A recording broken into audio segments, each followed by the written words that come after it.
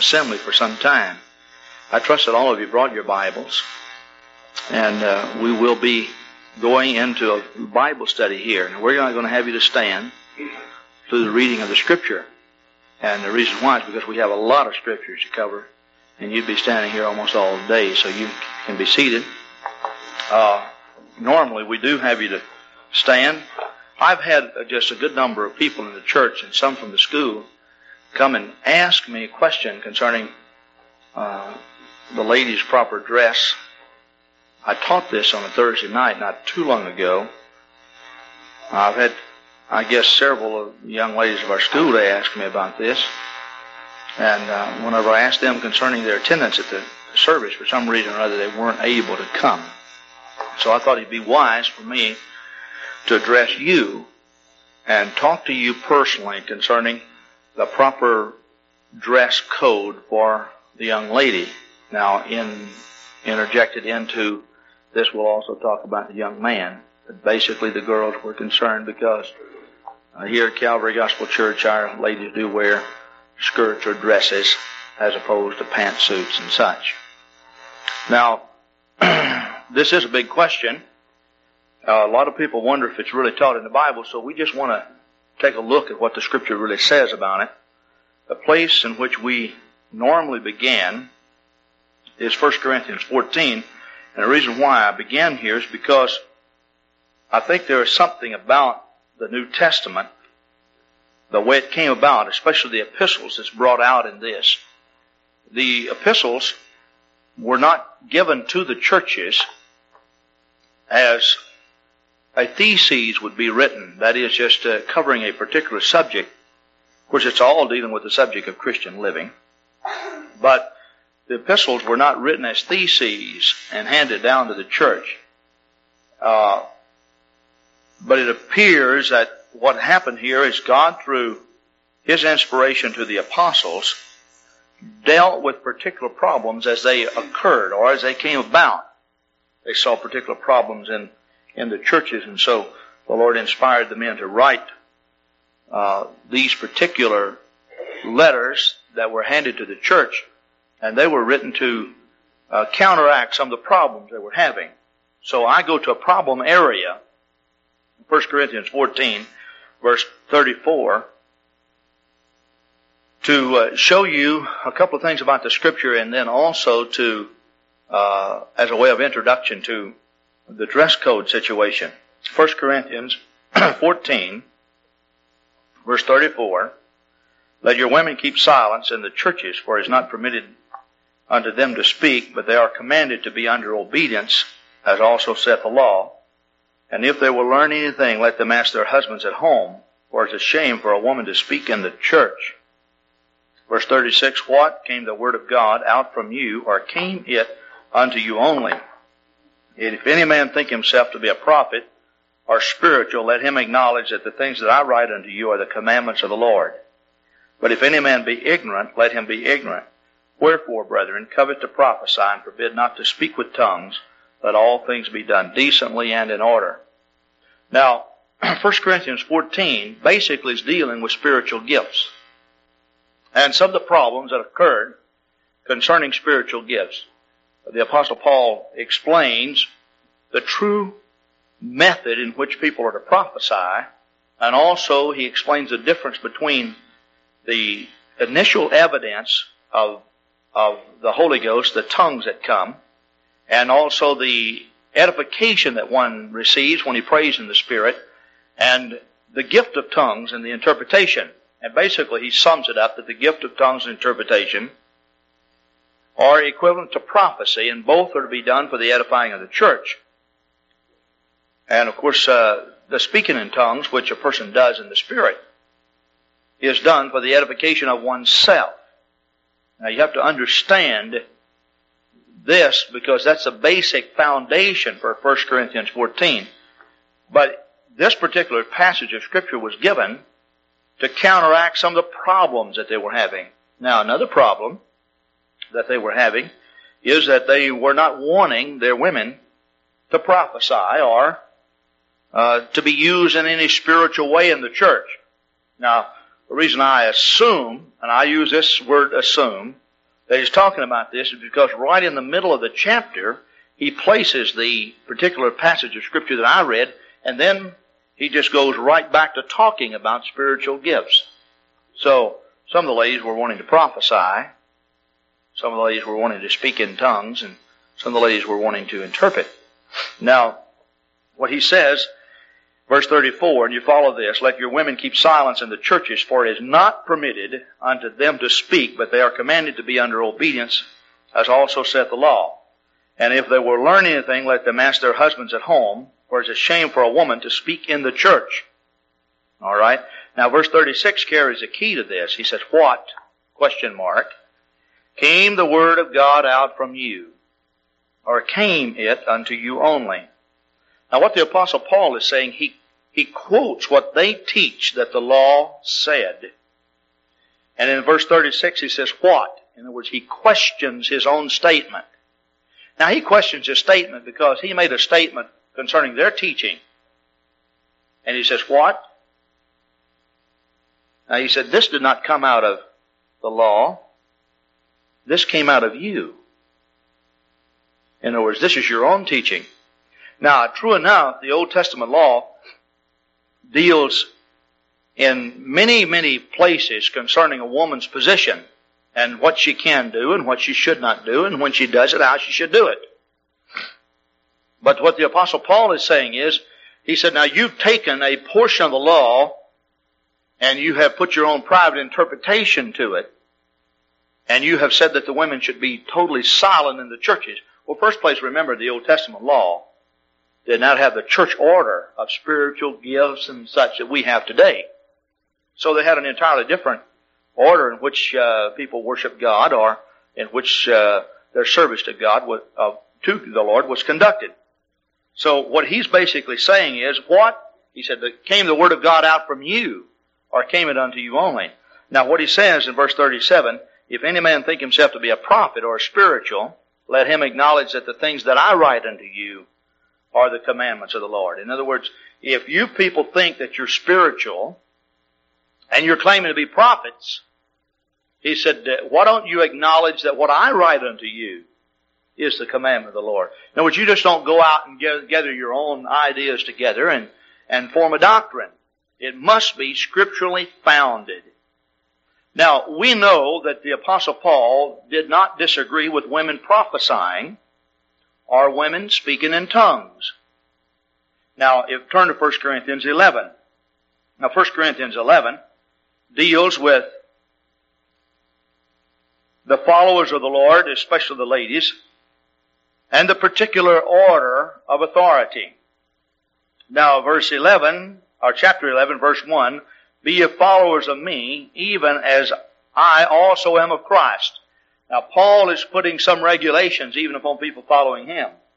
They are to follow him only as long as he does what? Follows the Lord.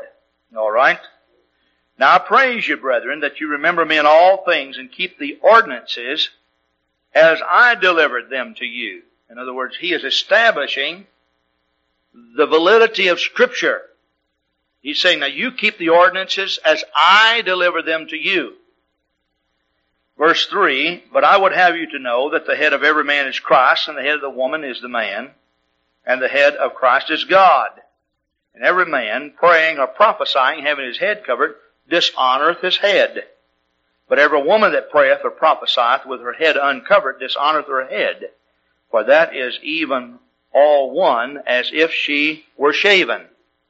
Now what the Apostle Paul is doing here, the first thing he's doing, he's saying, now we're going to put some regulations upon your discipleship. You follow me only as long as I follow God. In other words, if I get out of the Scripture, then don't follow me. If what I write is contrary to the Old Testament Scripture, then don't follow me. See, there are certain patterns that God has established. And that's what he was saying.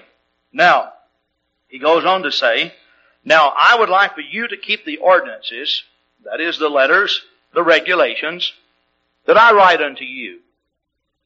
Of course, you keep those only if I follow Christ. All right? Now, he goes into the pattern of spiritual authority. He said there's first God, who is Spirit. who came in fleshly form, Jesus Christ, the Son of God, who followed after that Spirit. Every man that walketh upon the face of the earth should follow after the pattern that God has established in the earth, and that is Jesus Christ. Then the woman should follow after the pattern that God has set for her, that is her husband. Okay. Now, he says that there is a distinct way in which a woman and her fidelity to her husband can be determined, and that is how she prays and how she prophesies. If she prays properly and prophesies properly, the attitude of her heart is reflected in what she's doing. Now, he says she should always pray with her head covered. And she should always prophesy with her head covered.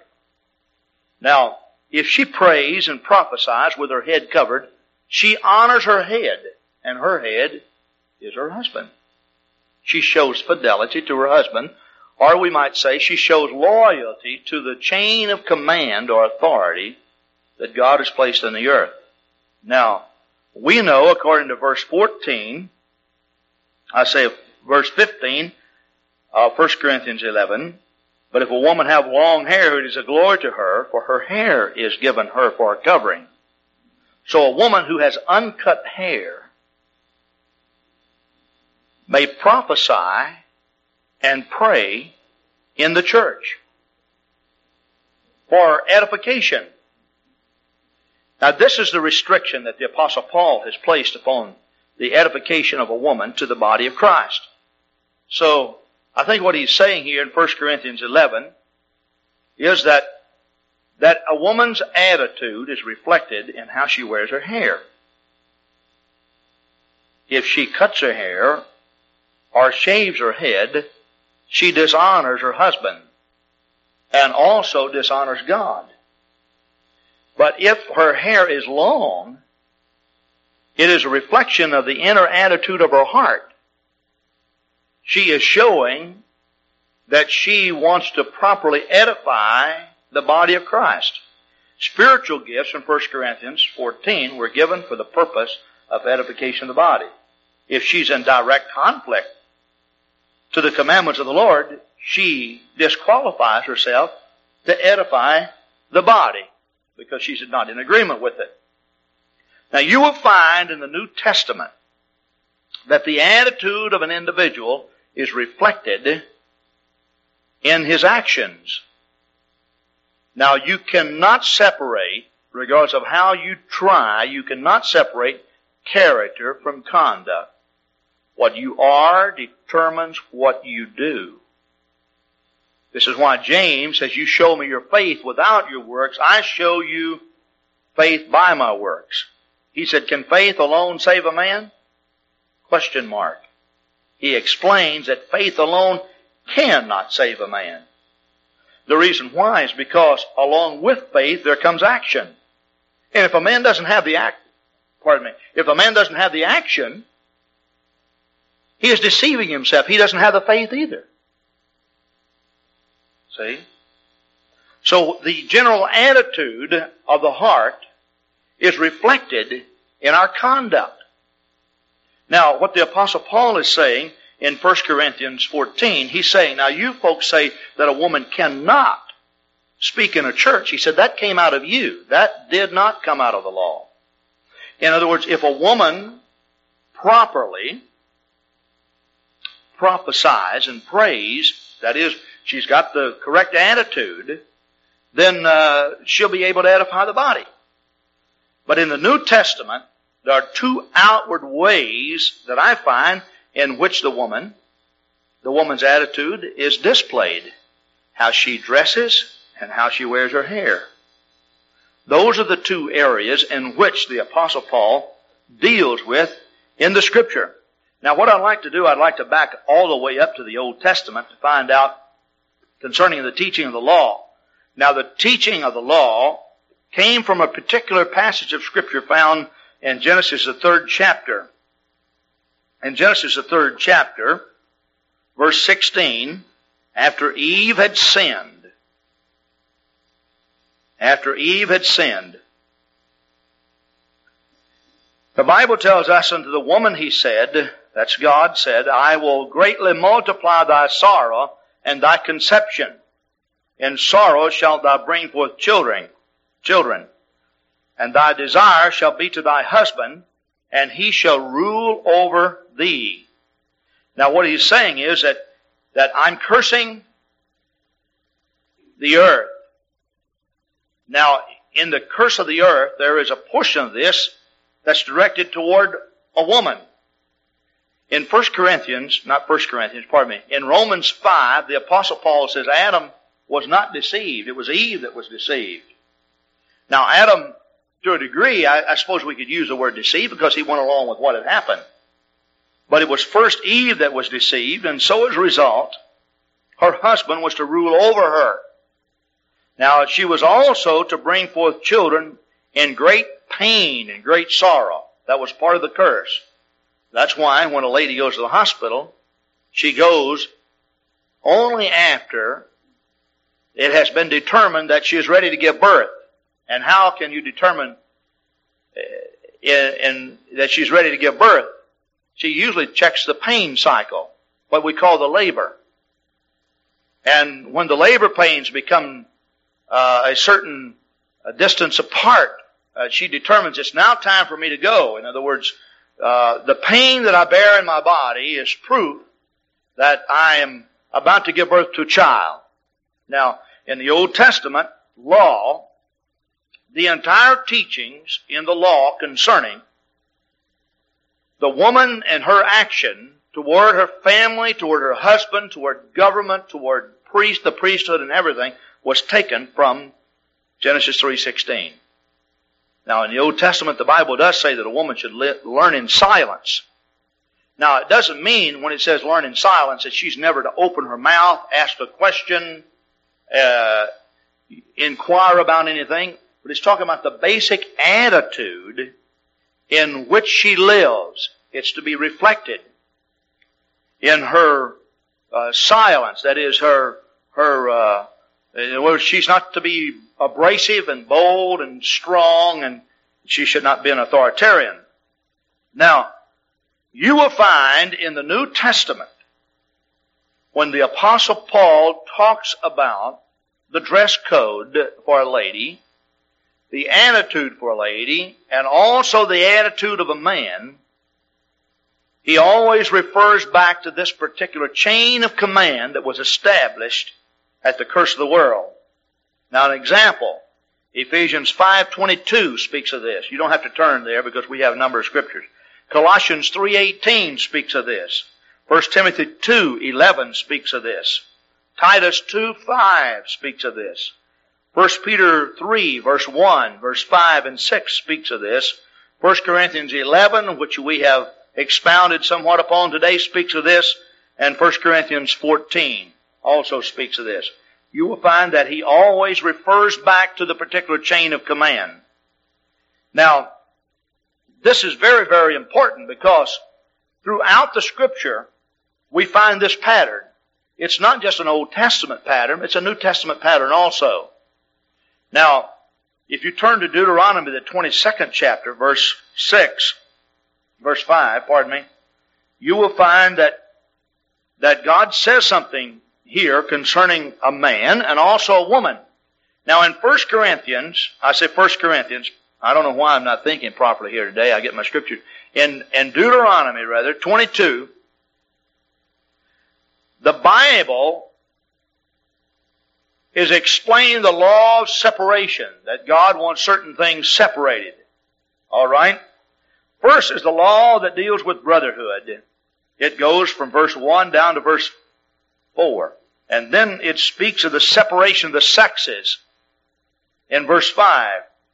And God has chosen to separate the sexes by putting some external regulations upon them. Verse 5, a woman shall not wear that which pertaineth to a man, neither shall a man put on a woman's garment.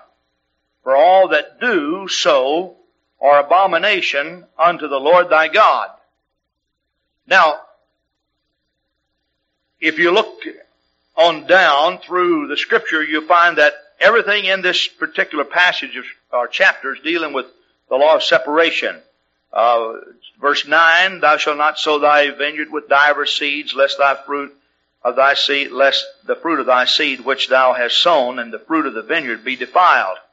Thou shalt not plow with an ox and an ass together. Thou shalt not wear a garment of divers sorts, as of woolen and linen together. Now, you will find that the New Testament does not pick up all of these particular regulations and enforce them. But some of them are definitely enforced in the New Testament, especially the separation of the sexes. Now, the reason why is because if you look in the New Testament, you will find that the very ultimate in sin is when there is a breakdown of the sexes and a breakdown of the chain of command. A person who becomes a reprobate, according to Romans 1 and 2, the man who becomes a reprobate loses that particular distinction and does not see the value. And this is why the Bible says, therefore their men began to lust after each other, and the women began to lust after each other. And that which was natural was inverted or perverted. Men after men and women after women. God has always desired to carry a definite line of distinction between the sexes. Now, the way you dress externally, to a degree, determines how you feel internally also. Now, we said your attitude determines how you dress, and now we're turning around and saying, well, how you dress determines your attitude. Remember, I said that you can't separate the two. Now, for an example, we just went through the Halloween season. Now, of course, our young people here are not so excited about Halloween and ghosts and goblins and witches and such, but have you ever gone down the street and you saw someone with a mask on? Now, regardless of how that person is inside, that external show of what he's doing is quite a scary thing. In other words, it does have its effect. And it even has its effect upon the man. I saw a guy walking down the street and he had some kind of a horrible mask on and, the complete head. And I happened to be down in the university area last Saturday, and here this guy came strolling down the street, and he was scaring everybody half to death. Well, I don't really know why, because everyone knew that was only a mask. But it does have its strange effect upon people. And the way the man was acting, he wasn't acting just perfectly normal walking down the street. He put that external garment on, and he knew he had to act according to the way that it was. Now, if we take a careful look in the Scripture, we will find that the whole point that God is trying to bring across to us is that ladies always should dress in such a fashion in which they show their submissive attitude and show their proper respect to God's chain of command. Women should dress feminine, and they should dress in a way in which they are showing their submissive attitude and spirit. Men should dress masculine. Men should dress in such a way that they display their attitude of decisiveness and boldness and strength, because they happen to be the head of the household on the face of the earth. Now, Deuteronomy 22:5 is a law that was established in the Old Testament, but it is certainly not a law that was Old Testament exclusively. This happened to be a particular commandment that was a commandment from the beginning of sin. That is, when Adam and Eve sinned in the garden. Now, when they sinned, the Bible tells us that God covered them with garments. God Himself took and slew an animal, taught them how to offer up a sacrifice for their sin, and covered their nakedness. And the particular order in which they were to dress and conduct themselves was established by God, because He did it personally for them. Then He comes down here and He says, now a woman should not put on a man's garment, neither should a man put on a woman's garment. Now he said, all that do so are an abomination unto the Lord. Now abomination is dealing with more than just sin. Abomination is sin that causes God to be provoked against. In other words, when you do something that is an abomination, you've got to understand that maybe the sin was of such nature that automatically you kindle the wrath of God against yourself. You know, there are certain things that God will tolerate for some length of time. There are certain things God will tolerate not so long. There are certain things that God will tolerate not very long. And there's some things that God won't tolerate at all. And He always uses the word abomination when He says that He won't tolerate it at all. See? Okay? Now, let's take a look in the New Testament and see if this particular pattern is not established in the New Testament. We first go to 1 Timothy, the 2nd chapter. 1 Timothy 2. Now, verse 5. For there is one God and one mediator between God and man, or men, the man Christ Jesus, who gave Himself a ransom for all to be testified in due time. Wherefore I am ordained a preacher and an apostle. I speak the truth in Christ and lie not, a teacher of the Gentiles in faith and verity. I will therefore that men pray everywhere, lifting up holy hands without wrath and doubting. In other words, God is establishing that there is a God, and under that God, Jesus Christ, there is a man. Now, the man's particular attitude should be that everywhere he goes, you know, he is bold and brave and decisive. He lifts up his holy hands without wrath or doubting. So God has told him that, you know, if you want to go out in the marketplaces and lift up your hands and praise the Lord, that's your prerogative. Why? Because you are the head of the household and the head of the human race on the earth. And you should do so without any fear, without any intimidation. Now notice what he says, in like manner also. Now he uses the word in like manner also. In other words, what he's saying, now the women also can praise the Lord. They can pray. They can lift up their hands. They can do it without doubting. However, let's establish something for the woman. In like manner also, that women adorn themselves in modest apparel, with shamefacedness and sobriety, not with broided hair or gold or pearls or costly array. In other words, a woman should always dress in such a way that she appears submissive and feminine, with shamefacedness and sobriety. There should be an element of shame. Now, what do you mean an element of shame? Well, we don't use shame here in such a way that we would use the word shame in other places in Scripture. Here, it's dealing with the fact that the woman should be meek and more on the timid side. Now, I'm trying to put this in as simple terms as I can. I know I'm speaking to a vast age difference. Tanya is about 6, are you, Tanya? 8. Well, when did I say 6? I should have known better than that. Tanya is 8, and then Joyce is 17. So there's a lot of difference in the two ages here we have. And of course we got people all between. But with shamefacedness and sobriety, not with broided hair or gold or pearls or costly array. In other words, the lady should not excel to just be a showpiece to society.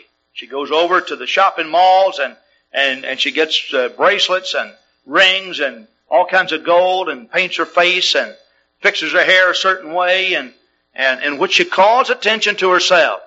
The Scripture says that is not right. That is not right. All right, he said, let the women learn in silence with all subjection. Now notice the preceding verse.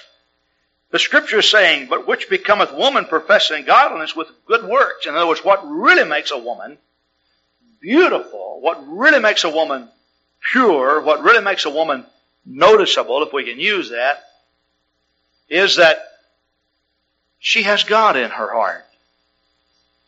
And it should be reflected in the way she dresses and the way she conducts herself. I suffer not a woman to teach, nor to usurp authority over a man, but to be in silence. Now the key word in this Scripture is usurp. What does usurp mean? It means that she takes authority that is not granted to her. And she uses it to further her own cause. Now, even a man cannot do that.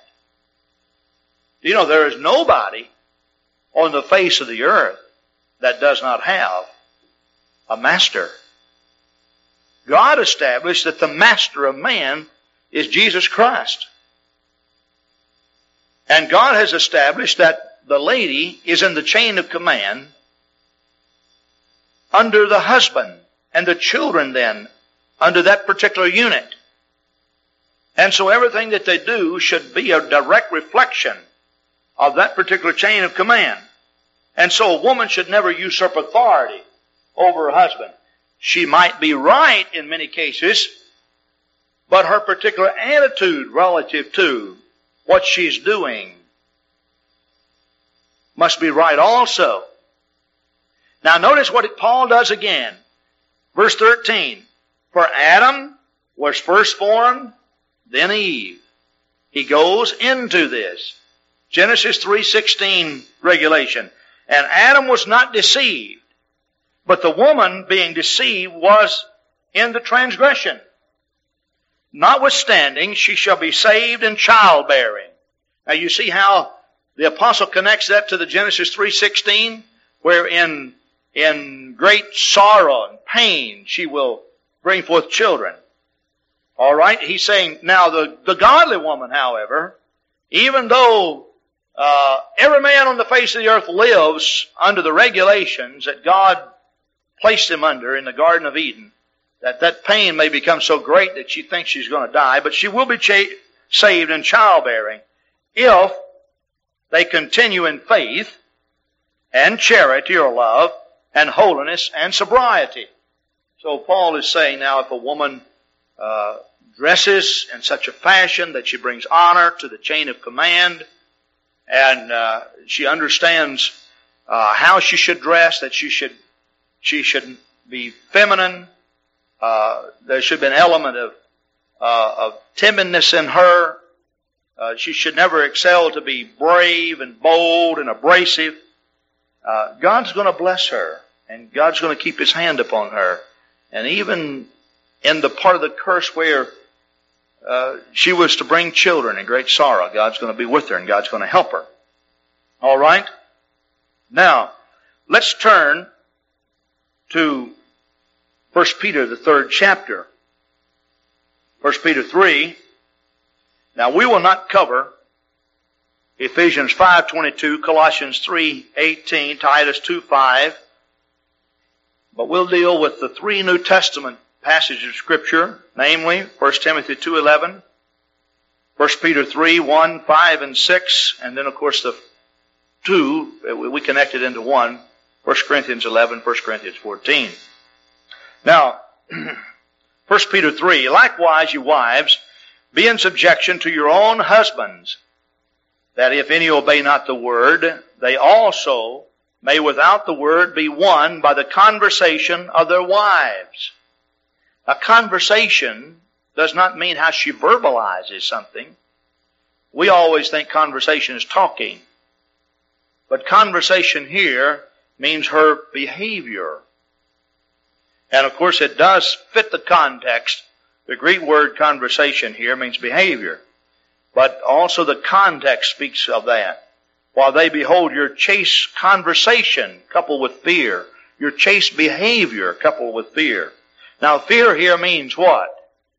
Doesn't mean that you tremble and you're afraid, but fear here means respect. Your chaste conversation, your behavior coupled with respect. And if you want to see something that turns into a real havoc, you let a lady give her heart to God, be baptized in Jesus' name and filled with the Holy Ghost, and let her go back and blast her unsaved husband and show no respect for him. And I'll guarantee you that she'll drive him 1,000,000 miles away from the Lord. But the Scripture is saying here is, why don't you live the life the way the Bible tells you that you ought to live it and show some respect? All right? Revere him. All right, verse 3, whose adorning, let it not be that outward adorning of plaiting of the hair, or the wearing of gold, or the putting on of apparel. Verse 4, but let it be the hidden man of the heart, in that which is not corruptible, even the ornament of a meek and quiet spirit, which is in the sight of God of great price. Okay? In the sight of God of great price. So what is the Apostle Peter? Now we read to you Paul's words, but what is Peter saying? He's saying that really what is beautiful about a woman is her meek and quiet spirit. This is her ornamentation. This is what shows about her. It's not how gaudy she can dress. It's not her perverted, abrasive attitude that's reflected in the way she dresses. But it is that beautiful, meek, and quiet spirit which is in the sight of God of great price. And I might just interject something here, young people. The chain of command was God's idea. It's not Brother Grant's idea. And I speak of it real often because we're living in a society in which there is very little respect for any chain of command. Whether it be a biblical chain of command or a simple chain of command someplace on an assembly line in a factory. This is so very important that we understand it. There is an undermining of all of the laws of God that seeks to kill and destroy the chain of command. So this is God's idea. Brother Grant talks about it a lot, but it's not my idea. It is the Lord's idea. And God gave us a Bible not to make Himself happy, but God gave us a Bible to make us happy. And please remember, when we don't obey the Bible, it's not God who sits down and cries. It's usually us. For the greatest amount of sadness that would ever come to anyone's heart is when he begins to reap the seed, the corruptible seed of a life of sin. And you'll find out that sometimes while God is reaching down with His hand and sending His wrath and sending destructive forces, that the individual is the person who sits down and cries. I've seen that happen so many, many times. So the Bible was not written to make God happy. It was written to make us happy. Now let's go on verse 5. It says, for after this manner in the old time the holy women also, who trusted in God, adorned themselves, being in subjection unto their own husbands. Now, Peter makes reference to the Old Testament. Okay? He says, now, this is the same order in the New Testament that we had in the Old Testament. The same teaching of the Old Testament is applicable to the New Testament saint. The women of the Old Testament always adorned themselves, showing their submission to their husbands. Verse 6, even as Sarah obeyed Abraham, calling him Lord, whose daughters ye are, as long as you do well, and are not afraid with any amazement. Now, it might be wise for us to turn back to Romans, the 4th chapter, if you would.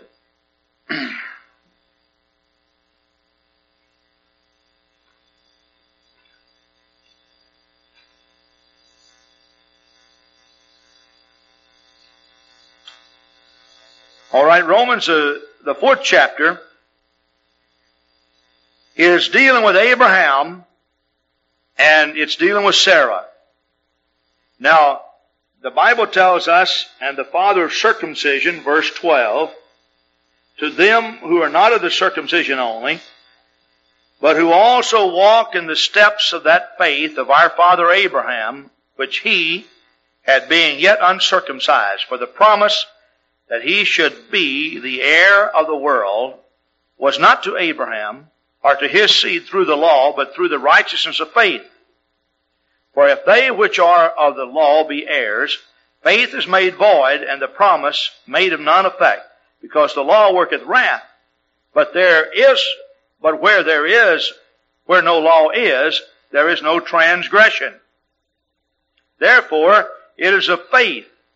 Now, if you notice all the way down through the completion of this particular chapter, the Apostle Paul is talking about Abraham, and he's talking about Sarah. And he establishes a fact that every person who has been circumcised in his heart, not just the foreskin of his flesh according to the Mosaic law or the covenant of Abraham, he has become an heir to that promise. And the Bible establishes that Abraham is our father, according to verse 12. Abraham is our father. And of course, we always refer back to Abraham as being our father of faith. Abraham was a father of the faithful. Throughout the Scripture, this is declared.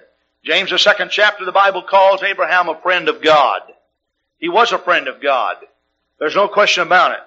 Now, notice what the Apostle Paul or Peter uses as logic in the New Testament. He says, now, true enough, we are the seed of Abraham. But he uses Abraham's wife, Sarah, as an example for the New Testament believer. He doesn't take it just from the Mosaic law, but he goes past the Mosaic law. Abraham, who lived in 1800 BC, he goes all the way back there, and he picks up Abraham, and he picks up Sarah, and uses them for an example for New Testament believers. Now, just as Abraham is our father in the faith, to the Christian lady of the New Testament, he says, whose daughters ye are, as long as you do well. In other words, the New Testament Christian woman becomes the daughter of Sarah. Just like the New Testament man becomes the son of Abraham. And so as a result, he said, as long as you do well. Now, what do you mean as long as you do well? Well, the commandment is written already. If you adorn yourself, showing submission to your husband, showing submission to God's chain of command, showing that you are in accordance to the laws of God, then you do well. Now notice what he said, and are not afraid with any amazement. Now you notice in 1 Timothy, the 2nd chapter in which we read, that men should lift up holy hands everywhere without wrath or doubting. And then he says, in like manner also that women should. Why should women do this? So that they are not afraid with any amazement. In other words, also there is an element of boldness in their heart. It is not showed in an external way the way the man shows it, but nevertheless, if the woman is in accordance to the law of God, she can pray. There is no fear that comes to her. She doesn't have to worry about anything. She knows that she is right in the sight of God, so she prays and prophesies and whatever that God has called her to do without being afraid and without any amazement. Now, likewise, ye husbands, dwell with them according to knowledge, giving honor unto the wife as unto the weaker vessel, and as being heirs together of the grace of life. Why? That your prayers be not hindered.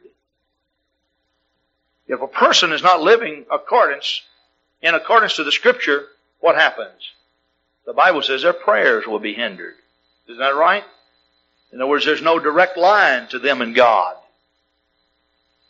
As the writer of the Psalm says, if I regard iniquity in my heart, which is a part of her newborn nature, should be reflected. She should not cut her hair, according to the Scripture. For this is also a reflection that she agrees with God's chain of command.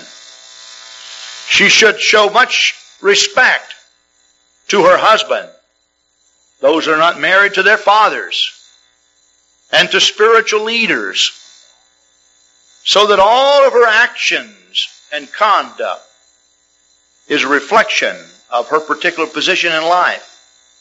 Of course, we could also become very strong toward the men today in our words. I don't think a boy ought to act like a sissy. I don't think he should excel to act like a sissy. I think a boy ought to be a boy. And I think men ought to be men. And they ought to be strong. And they ought to be bold. And they ought to be decisive. I'm not talking about being bullies and smart alecks.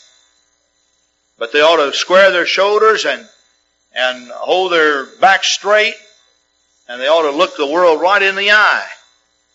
And boys, don't go around all slouched over like some kind of a dog that just lost a fight. That's right.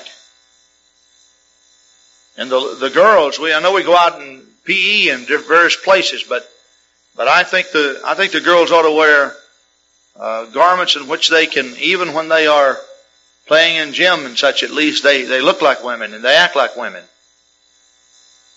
And I don't think that girls ought to always be climbing trees and, sometimes they get what we call the tomboy image. What do we mean by tomboy image? Well, that simply means that, there's an element of masculinity in that girl. Now, that ought not be. Now, if that's there, you should work on yourself. Now, true enough, the Old Testament does not tell the woman to wear a skirt and the man to wear pants or breeches. It doesn't say that. And I know a lot of people come along and they say, "Oh, Brother Grant, then, what they all wore robes in the Bible." Well, first place, keep this in mind. If that's your argument, then you stick with a robe.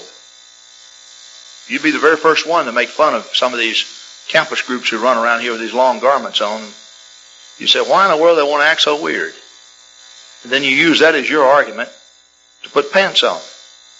Well, that's not quite right, is it? You see, the whole point was that a woman should wear a garment in which she can properly display her attitude. And a man should wear a garment in which he can be masculine. Now, if you put a skirt on me and you wanted me to go out and work on a bus out there, I'd have a little problem, wouldn't I? Isn't that right? Now, listen, this is something that's very, very important because we're living in a very perverted world. Very, very perverted. You could go down in the university area and you see a lot of guys down there with high-heeled shoes on carrying purses. And you see girls with hip-hugger jeans on and acting like boys. And the girls are applying for positions with construction companies. And the boys all want to become nurses. Now, I think there's a certain line that must be drawn. I know there must be.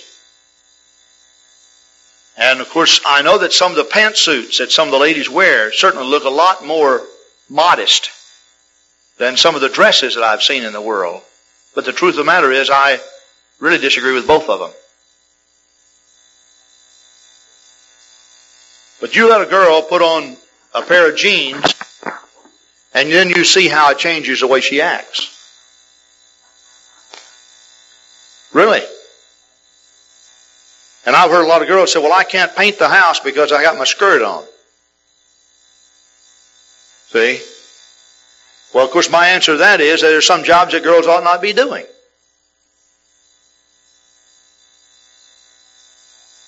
There are just some jobs they ought not be doing. And there's some jobs that I feel that men ought not be doing. I think that God has designed the position of a woman to be the keepers of the house. At least the Scripture says that. And you may be a boy and you may like to sew and knit and crochet and all of that. You may be a girl and you may like to rake the leaves and be the carpenter and the plumber around the house. But basically, all I know about the positions is what God has proclaimed in His Word. And while I do admit that some pantsuits look a whole lot more modest than some of the dresses I've seen, I have not seen a lady put on pantsuits in which her nature automatically, her actions automatically were changed. The girl puts on a nice long dress and goes down to a banquet. She's got a beautiful corsage on and she's got her hair fixed up and she looks real nice. And she's not likely to skid across the floor that night, tussling with somebody. And if she drops her handkerchief, there's a certain way. She bends her knees and she reaches down to get it. But you let a girl put on pantsuits or jeans or whatever, and she'll just throw her leg up on the chairs like a boy does. And she will bend over and expose herself. Amen. She automatically changes when she puts that on. And so I say that there has to be a line drawn someplace, and the place that I've drawn the line is, I say no girls wearing jeans or pantsuits, and no boys wearing dresses. Okay? There has to be a line drawn. If I could let you girls wear the pants, I could let the boys wear the dresses. Can you see Norman Puckett in a skirt and pantyhose?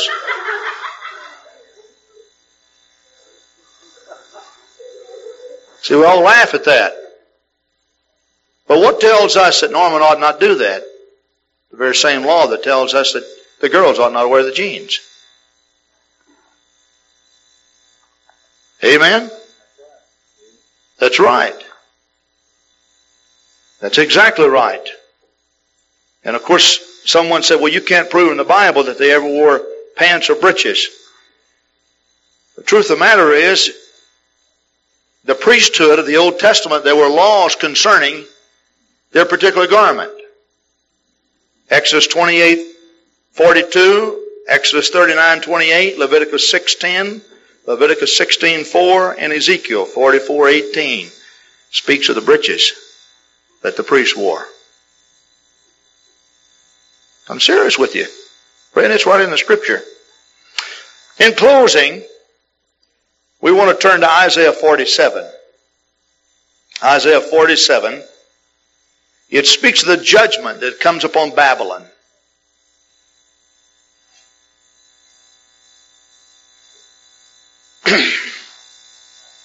The judgment that comes upon Babylon is explained like this. I'd like for you to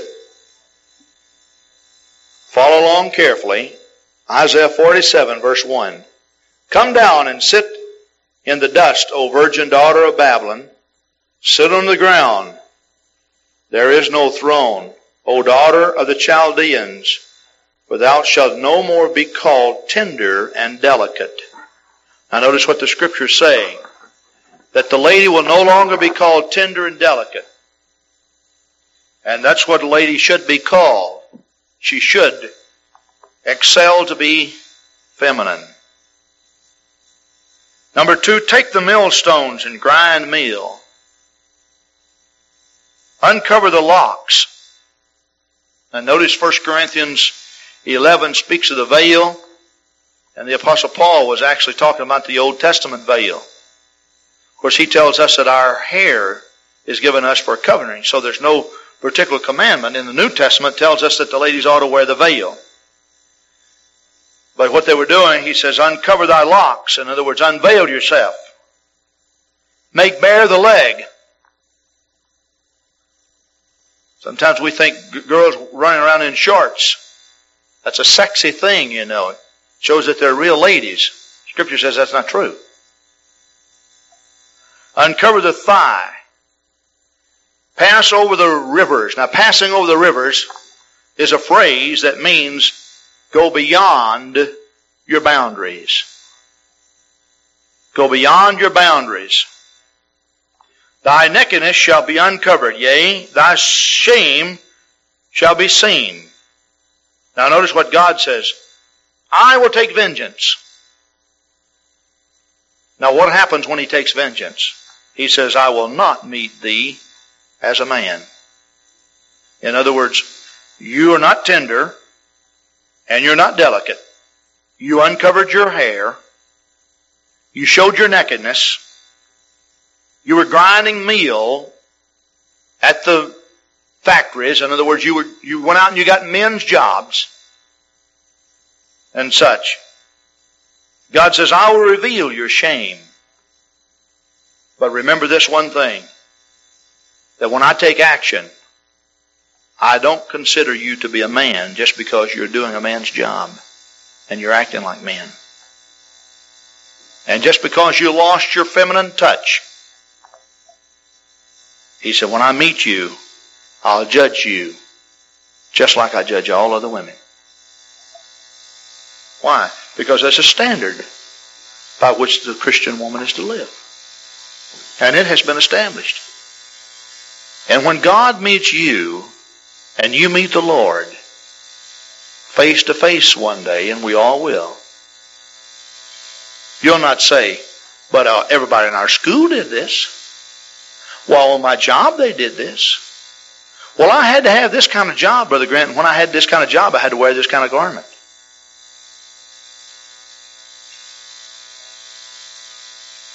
God's going to say, no.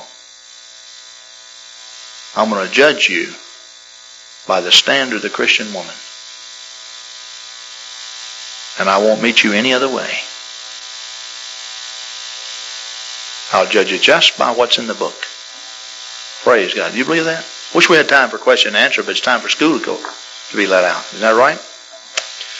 Praise God. Are you happy about that? All right. Praise God. Let's lift our hands and just praise the Lord. Thank you, God. Jesus, Lord, we love you. We worship you. We praise you. We appreciate you.